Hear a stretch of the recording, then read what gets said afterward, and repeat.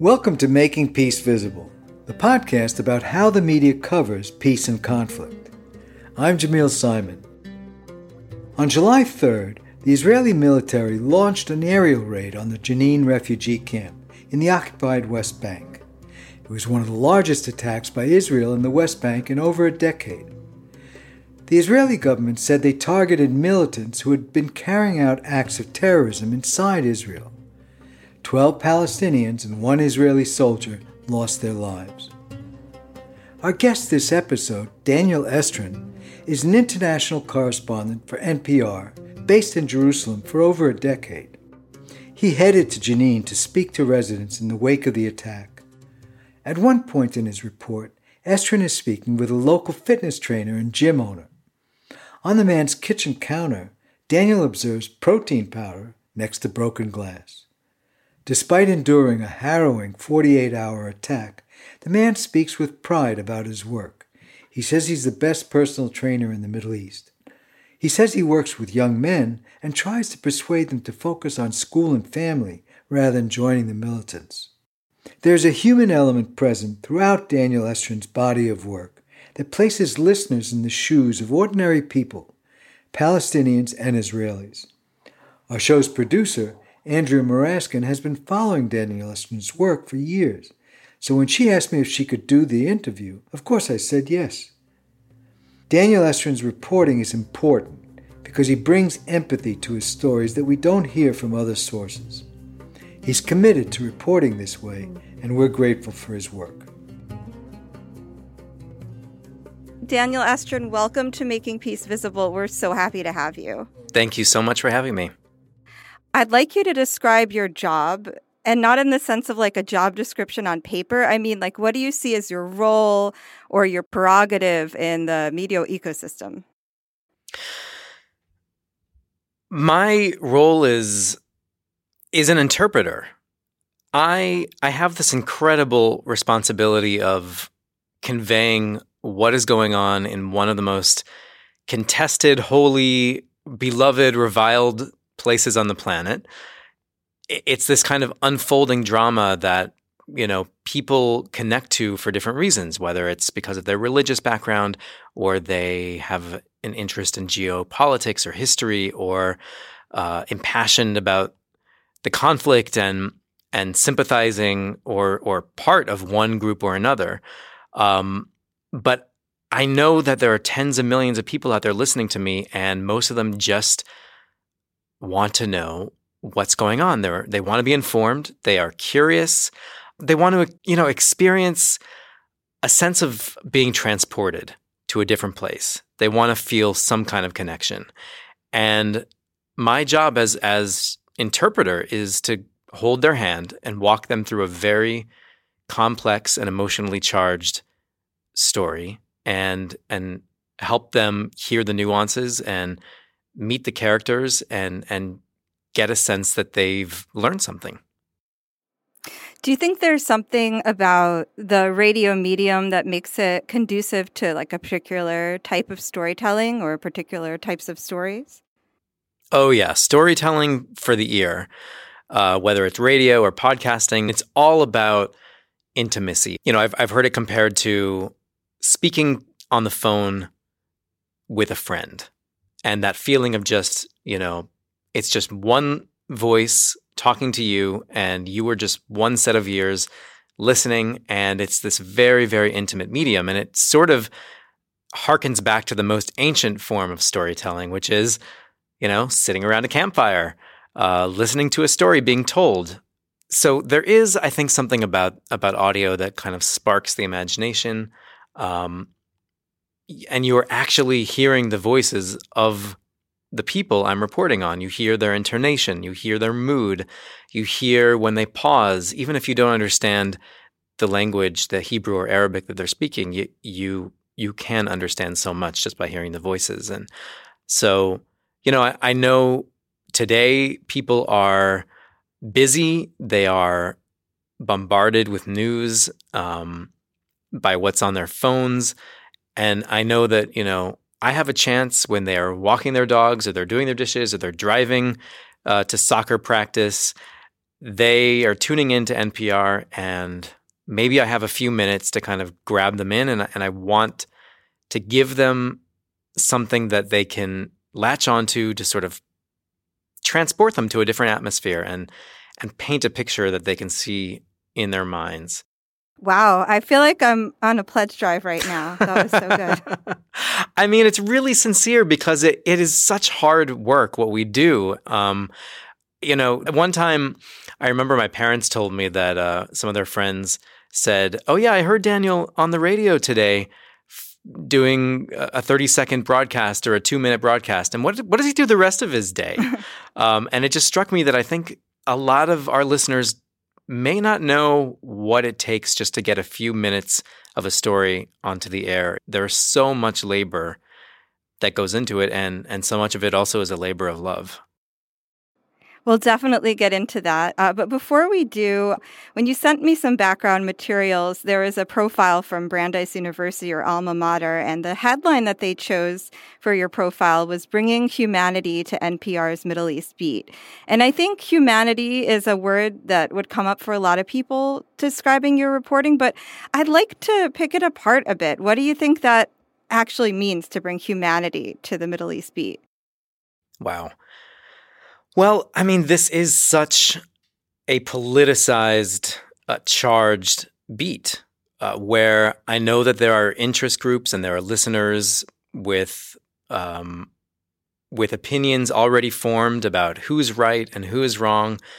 They're listening to my storytelling and they're latching on to every word and trying to see, where the bias is, trying to listen in for any hint of unfair storytelling, and I feel that my job is to try to detach from that and to really remember that this is a story not about geopolitics without a face. I mean, these are real humans, real people who are living the impact of some extraordinary decision-making and just extraordinary things that happen to them every single day. And I'm always focused on how does any bit of news that I'm reporting impact people's day-to-day lives.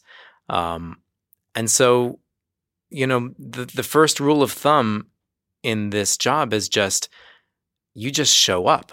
And I'm recalling now just a couple months ago sitting in an apartment in Jerusalem, and I'm sitting in the home of mourners. They had just lost their son, their brother, a couple days before to a shooting attack, and I sat down. I came unannounced, and I was there with many of the other well-wishers and people who were coming in just to be with the family. And I introduced myself as a journalist, and it was clear that the mourners were in a state of shock. And my job was to get someone to talk to me and to tell me about their experience as a mourner. But, I was there to sit patiently and to listen to relatives, talk to me or just to kind of sit there in those silences before it took about 10 or 15 minutes before the sister of the victim said, "Okay, I'm ready to speak to you." And we went into a side room and we did an interview. But that's what humanity is about. It's about understanding the context of the situation you're reporting. You have a job to do, which is to rush back home with tape, with audio, and put it on the radio or on the web or on a podcast. But chiefly, it is to be present and to sit with the people who are mourning or who are celebrating or whatever they're experiencing, and listen to them and give them the space to talk and faithfully interpret what it is they're telling you. So there are, I recognize that some days, like today is June 20th, and there were some road bombings, I believe, in the West Bank that were targeted at settlers. I heard you in the morning reporting that on a two-way with the host. But there are also other stories that you tell that you're not necessarily just responding to the breaking news of the day. And you still have a lot of options. You're in a story-rich environment. How do you decide which leads to follow? Well, I'm recalling one day recently where I went to the old city of Jerusalem after several days of some really intense violence. And it was a period of Jewish and Christian and Muslim holidays. And my task was to go on the radio and to talk about the recent tensions. And I was struck because there were tensions and actual violence and stories to tell. And yet I was standing there in the middle of the old city with the historic old city stone walls behind me and walking through the old city streets and watching people of three different faiths celebrating their holidays. My job is not to ignore the tensions and the actual bloody violence that we've seen, but it's also to try to describe this really strange dynamic here, which is that those things coexist alongside people's determination to just continue their life and to celebrate their holidays and their life cycle events. It's this kind of rhythm of life here where it's a stubbornness, it's an insistence that we continue to live life and we don't ignore and we don't flatten the horrific events that others have experienced, but we also kind of recognize and honor the fact that people do, go out and pray and shop and continue to mark the rhythm of their lives. So I'd like to play a clip. This is from a 3-part series that you reported for All Things Considered, which is the afternoon weekday news magazine that airs on public radio stations all over the U.S. This is a series about what it takes for people living in the Gaza Strip to get urgently needed medical care. There's a shortage of both equipment and doctors in Gaza. So when a doctor in Gaza determines that their patient needs care that they can't provide inside of Gaza, the doctor will sometimes apply for a permit for the patient to travel to a hospital inside of Israel or in the West Bank. Is that right? Yeah, that's exactly right. So in this clip, you are accompanying a 70-year-old Palestinian man named Yosef Al-Kurd, and he's on a journey to a hospital in the West Bank for open heart surgery. And his wife, Fayeza, and him, they have to travel through Israel, obviously, to get there. And they're making the trip in a car driven by Arnon Avni, who's a Jewish-Israeli volunteer. So this scene starts on the Israeli side of the Gaza checkpoint. Avni is driving, you're in the passenger seat, and Yosef Al-Kurd and Fayeza are getting into the car. Should we pull the seat up a little bit? Okay.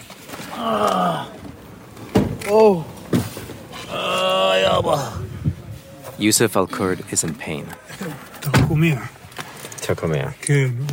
The Israeli volunteer driver puts the destination in his navigation app, a checkpoint in the Israeli-occupied West Bank. Do you speak any Arabic, Arnon? No, a few words. Not really speaking. And do you speak English? Half. Half. And Yusuf, أنت بتحكي إنجليزي? You speak English? Deutsch. Oh. He studied to be an audio engineer in Germany decades ago. He and Avni don't share a language, but they do have some things in common. They're about the same age, and Avni's father died of a heart attack. Oh, he's complaining about his chest. That's I can't help.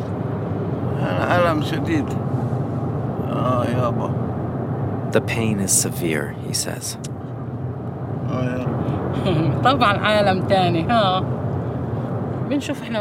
Kurd's wife Faiza is in Israel for the first time in her life. She's 58. She says it's another world. It's clean, it's wide, it's open. It's not everyone is squished together like in Jabalia refugee camp where she lives. I see the eyes of all of my passengers, all my travelers. All of them feel the same. She asks, what's that bridge? She's never seen an overpass before. I should mention this is from part 3 of the 3-part series. Took a lot to get to that point. Can you talk a little bit about the story leading up to that scene? You had, this long, arduous journey of the Palestinian heart patient, Yusuf al-Kurd, just to try to get the right approvals, not only from Palestinian authorities to cover his medical care, but also the Israeli security apparatus. He was waiting for months and months without an answer about whether he would be allowed permission to cross, one of the most fortified borders on the planet, Israel's border with Gaza. And, you hear in that scene, not only is he in immense pain, but you understand, they don't have a language of communication. And yet, even though there was so much, a world of difference between them, there were these similarities.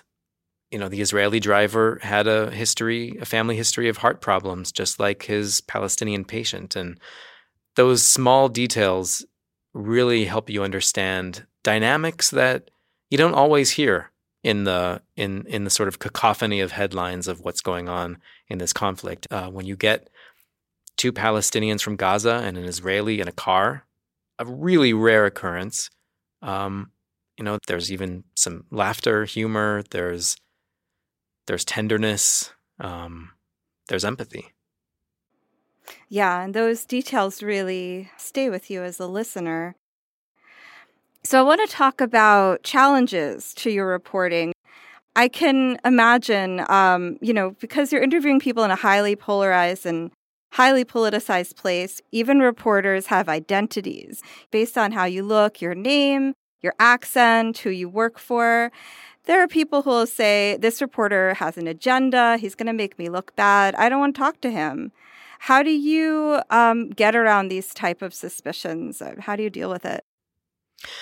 Well, I have an advantage, which is that I've been based here in the region for about a decade and a half. It's a long time, and I've learned the languages, and I feel that when I enter all of these disparate spaces, whether it's the Gaza Strip or a Palestinian refugee camp in the West Bank or an Israeli settlement or a Palestinian home, an Israeli home, I'm able to give people a sense that they can feel that like they're speaking to someone who gets them. And so I hold this funny duality, which is that I do come in as the American journalist. I have a consciousness of someone observing from the outside, but I have this kind of insider's perspective, living here and understanding the nuances of how do you navigate, sitting and having tea with a person in a settlement versus a person in a Palestinian refugee camp. And so I hope that I bring a sense of authenticity to any interaction that I have with people here, and a sense of authenticity on the radio as well. I'm lucky because this is a region where people like to talk. Yeah, they do. People answer their cell phones. And I'm talking about, some of the highest officials all the way down to just the person, sitting on the street and you walk up to them. This is a very vibrant and vivacious, obstinate place where people get very intimate and very personal very quickly. And it's really easy. It's easier than, you think to just show up somewhere and be welcome as a guest. You have to know how to navigate the cultural codes, but oftentimes people truly just want to be listened to. So sometimes it's enough to be able to kind of step over those suspicions which are there by simply saying like, I'm here because I just want to understand you and understand what you're going through. So when I hold that in mind, I find that it's really helpful.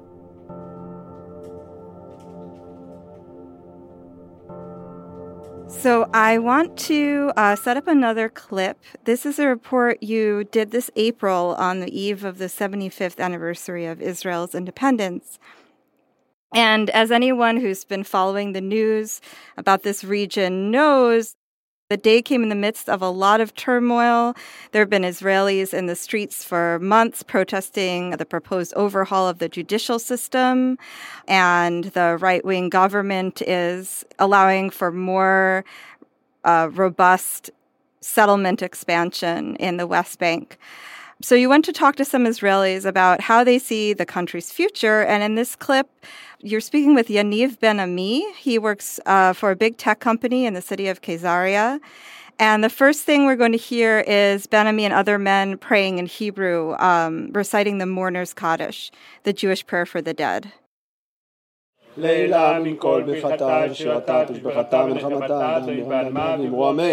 He's been going to synagogue to recite prayers for his mother since she died recently. He's not religious, but he's trying to follow more Jewish traditions. He voted for a religious party, including far-right figures. He says he wishes Israel's far-right government would tone things down, but he also thinks the street protesters are exaggerating. The red lines of each one of us is not that far away from each other. We want a Jewish country. We need to maybe improve it, but it's pretty free. What concerns him is changes in Israel's population, which pose unresolved challenges to Israel's Jewish character. In the military reserves, he apprehended African migrants fleeing to Israel. They're Muslim and Christian. I've arrested roughly 300, 400, 500, I could not remember. What happened is that all of them stayed here, having their own babies, which this is really a tragedy because their babies who have been born in Israel, have been raised in Israel, and now they speak Hebrew, they are not even aware that they are not Jews. No, I'm not saying it's bad. I'm saying that the demography is changing. And he's worried about the young generation of Arab citizens in Israel. I'm trying not to generalize, but it looks like most of it do not accept Israel as Israel. But he does think a Jewish country can embrace its Arab citizens if they're willing to embrace it. If you're with us, we're with us, because we want to survive together as a country, together. I think this tension that we hear in Ben-Ami's words, it kind of hints at this issue that people in the world who feel at all invested or concerned about Israel's future are grappling with, which is, can you have a Jewish state that is multicultural and multi-religious? And I want to use this as a window into talking about your audience, Daniel, because I know a little bit about the NPR audience. I do write as a freelancer for NPR, and I'm pretty sure that many of the people listening to your stories are thinking about questions of equality and democracy in the region you cover.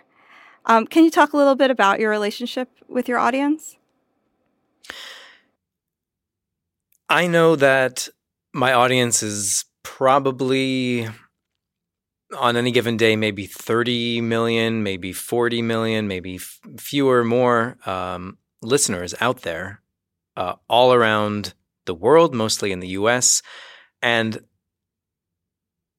you know, I know that many of them are sort of emotionally invested in the story, but a lot of them are just going about their day and they simply just want to know what's going on in different parts of the world. And so I always keep that in mind when I think about how do I put together a story. So, you know, when it feels like sometimes like an impossible task. How do you give something to listeners who are so deeply invested and give them a sense that they're learning something new while also not generalizing too much for the general audience that just is kind of coming fresh to the story.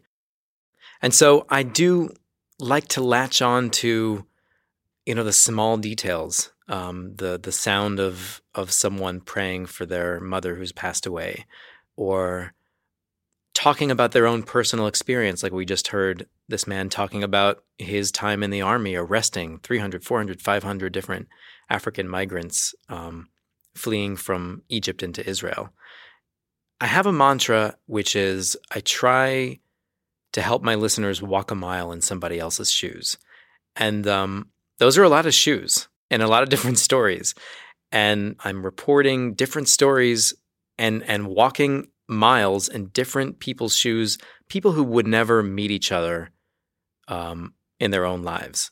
And I'm remembering being with Prime Minister Benjamin Netanyahu on a trip to the U.S. and having my microphone, right up inches from his face, asking him a question, and then several weeks later being in Gaza and having that same microphone inches away from the head of the Hamas militant group that runs Gaza. These are two sworn enemies who would never meet each other or speak to each other, and yet I have this special invisibility cloak in a way. I have this special role of being able to enter these different worlds and to try to understand people who wouldn't ever meet each other. And so that's something that's really complicated for, I know, a lot of our listeners to wrap their heads around, especially if they are emotionally invested in one side of this drama or another. But I do feel it's my responsibility, not necessarily in the same 3.5-minute story, let's say, but throughout my body of work, to really help my listeners walk a mile in different people's shoes. I want to talk now about one of my favorite pieces from your body of work, and I know it's also one of your favorites. This is a podcast episode you reported for NPR's podcast Rough Translation back in the spring of 2020, and it's called Hotel Corona. Could you set up the general premise of the story, and then I'll set up the clip? Sure. During the COVID pandemic, in the very first months of it, Israel was putting COVID-positive people in hotels and quarantining them all together in hotels until they passed 2 negative tests and were let go. And this was a group of people from all different walks of life in the Holy Land. Palestinians from Jerusalem, Israelis who are from ultra-Orthodox Jewish religious backgrounds, secular Israeli Jews. I mean, you name it, they were there. And it was just this kind of wild social experiment. So in the scene at the beginning of this clip, we're at a stand-up comedy show in the lobby of the Don Hotel, which is where all these patients are quarantined. And there's a professional comedian performing who is also a patient. Her name is Noam Schuster Eliassi, and she's a secular Jew. So first we hear your voice narrating, and then we'll hear from the comedian Noam. Then there's a bit more narration from Gregory Warner, who's the host of the podcast, kind of co-narrated with you. And then finally, we'll hear from Aisha Al-Shab. She's a young Muslim Arab woman who works as a janitor. Making jokes in the Middle East, you never know who you're going to offend. And of all the audiences Noam faced, as a peace activist or as a comedian, the crowd in the lobby of Hotel Corona seemed like the most diverse. It was just a bunch of old, young, religious, secular, Arab, Jewish, everything, just sitting in the lobby, laughing, sometimes not laughing, screaming, coughing. Coughing, definitely coughing. She starts making jokes about this one supermarket cashier who ends up infecting her entire village. And it turns out the cashier is in the audience. And the girl was like, yeah, that's me, I did it. She was in the show. So I was like, you're the cashier in the supermarket. You made all your village have corona. And everybody was laughing. A lot of this footage was filmed by Aisha, the hospital janitor who came to the hotel with her brother. She'd never been to a live comedy show before, and never even been in a room where Arabs and Jews shared a joke before. And laughing on something like common. The next morning, Aisha comes down to breakfast, and when she looks around to decide which group she's going to sit down with today, she realizes that something seems to be different. Like all the people, like Jewish, Arab, and they starting to sitting together, talking together, eating together, sharing a lot of stuff. If before everyone was sitting in their own group, now they're all mixed. And it's not just Aisha breaking the ice. People are approaching her. And I asked them about their religion, like about the Jewish people. Like why when the women get married, she started to cover her hair, and why the guy is wearing the kippah, and they explain me a lot. Had you ever asked those questions before? To a Jewish, no. Like most of things, like it's hard to talk about. And the Jews asked her some of the most sensitive questions that a Palestinian citizen of Israel can face. Like, do you consider yourself Israeli or Palestinian? But the question here felt friendly, genuinely curious. They didn't judge me like I'm Arabian, I'm Muslim, I'm that. No, I'm a human that you can talk to me. Like there is no difference between us. If you are listening after you finish this podcast, definitely go look up Hotel Corona. I'll put a link in the show notes.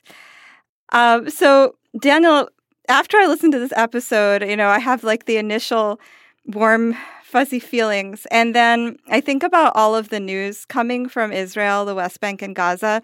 I'm seeing it in my head as a big pie chart. And like 95% of that pie is conflict. Whether it's between Jews and Palestinians or secular Jews and religious Jews. It's about deeply opposing groups. And then Daniel Estrin comes along with like his cake slicer and he carves out this little slice of pie about people coming together and sharing cultures. And it's like so delicious and so sweet because the rest of the pie is not so much. Is this a realistic view of life in the region, or is my perception a result of, negative news bias? It's so interesting how you compare it to, the pie chart and sort of describing this as the 1% happy quotient, because I'm struck by how people listen to this story.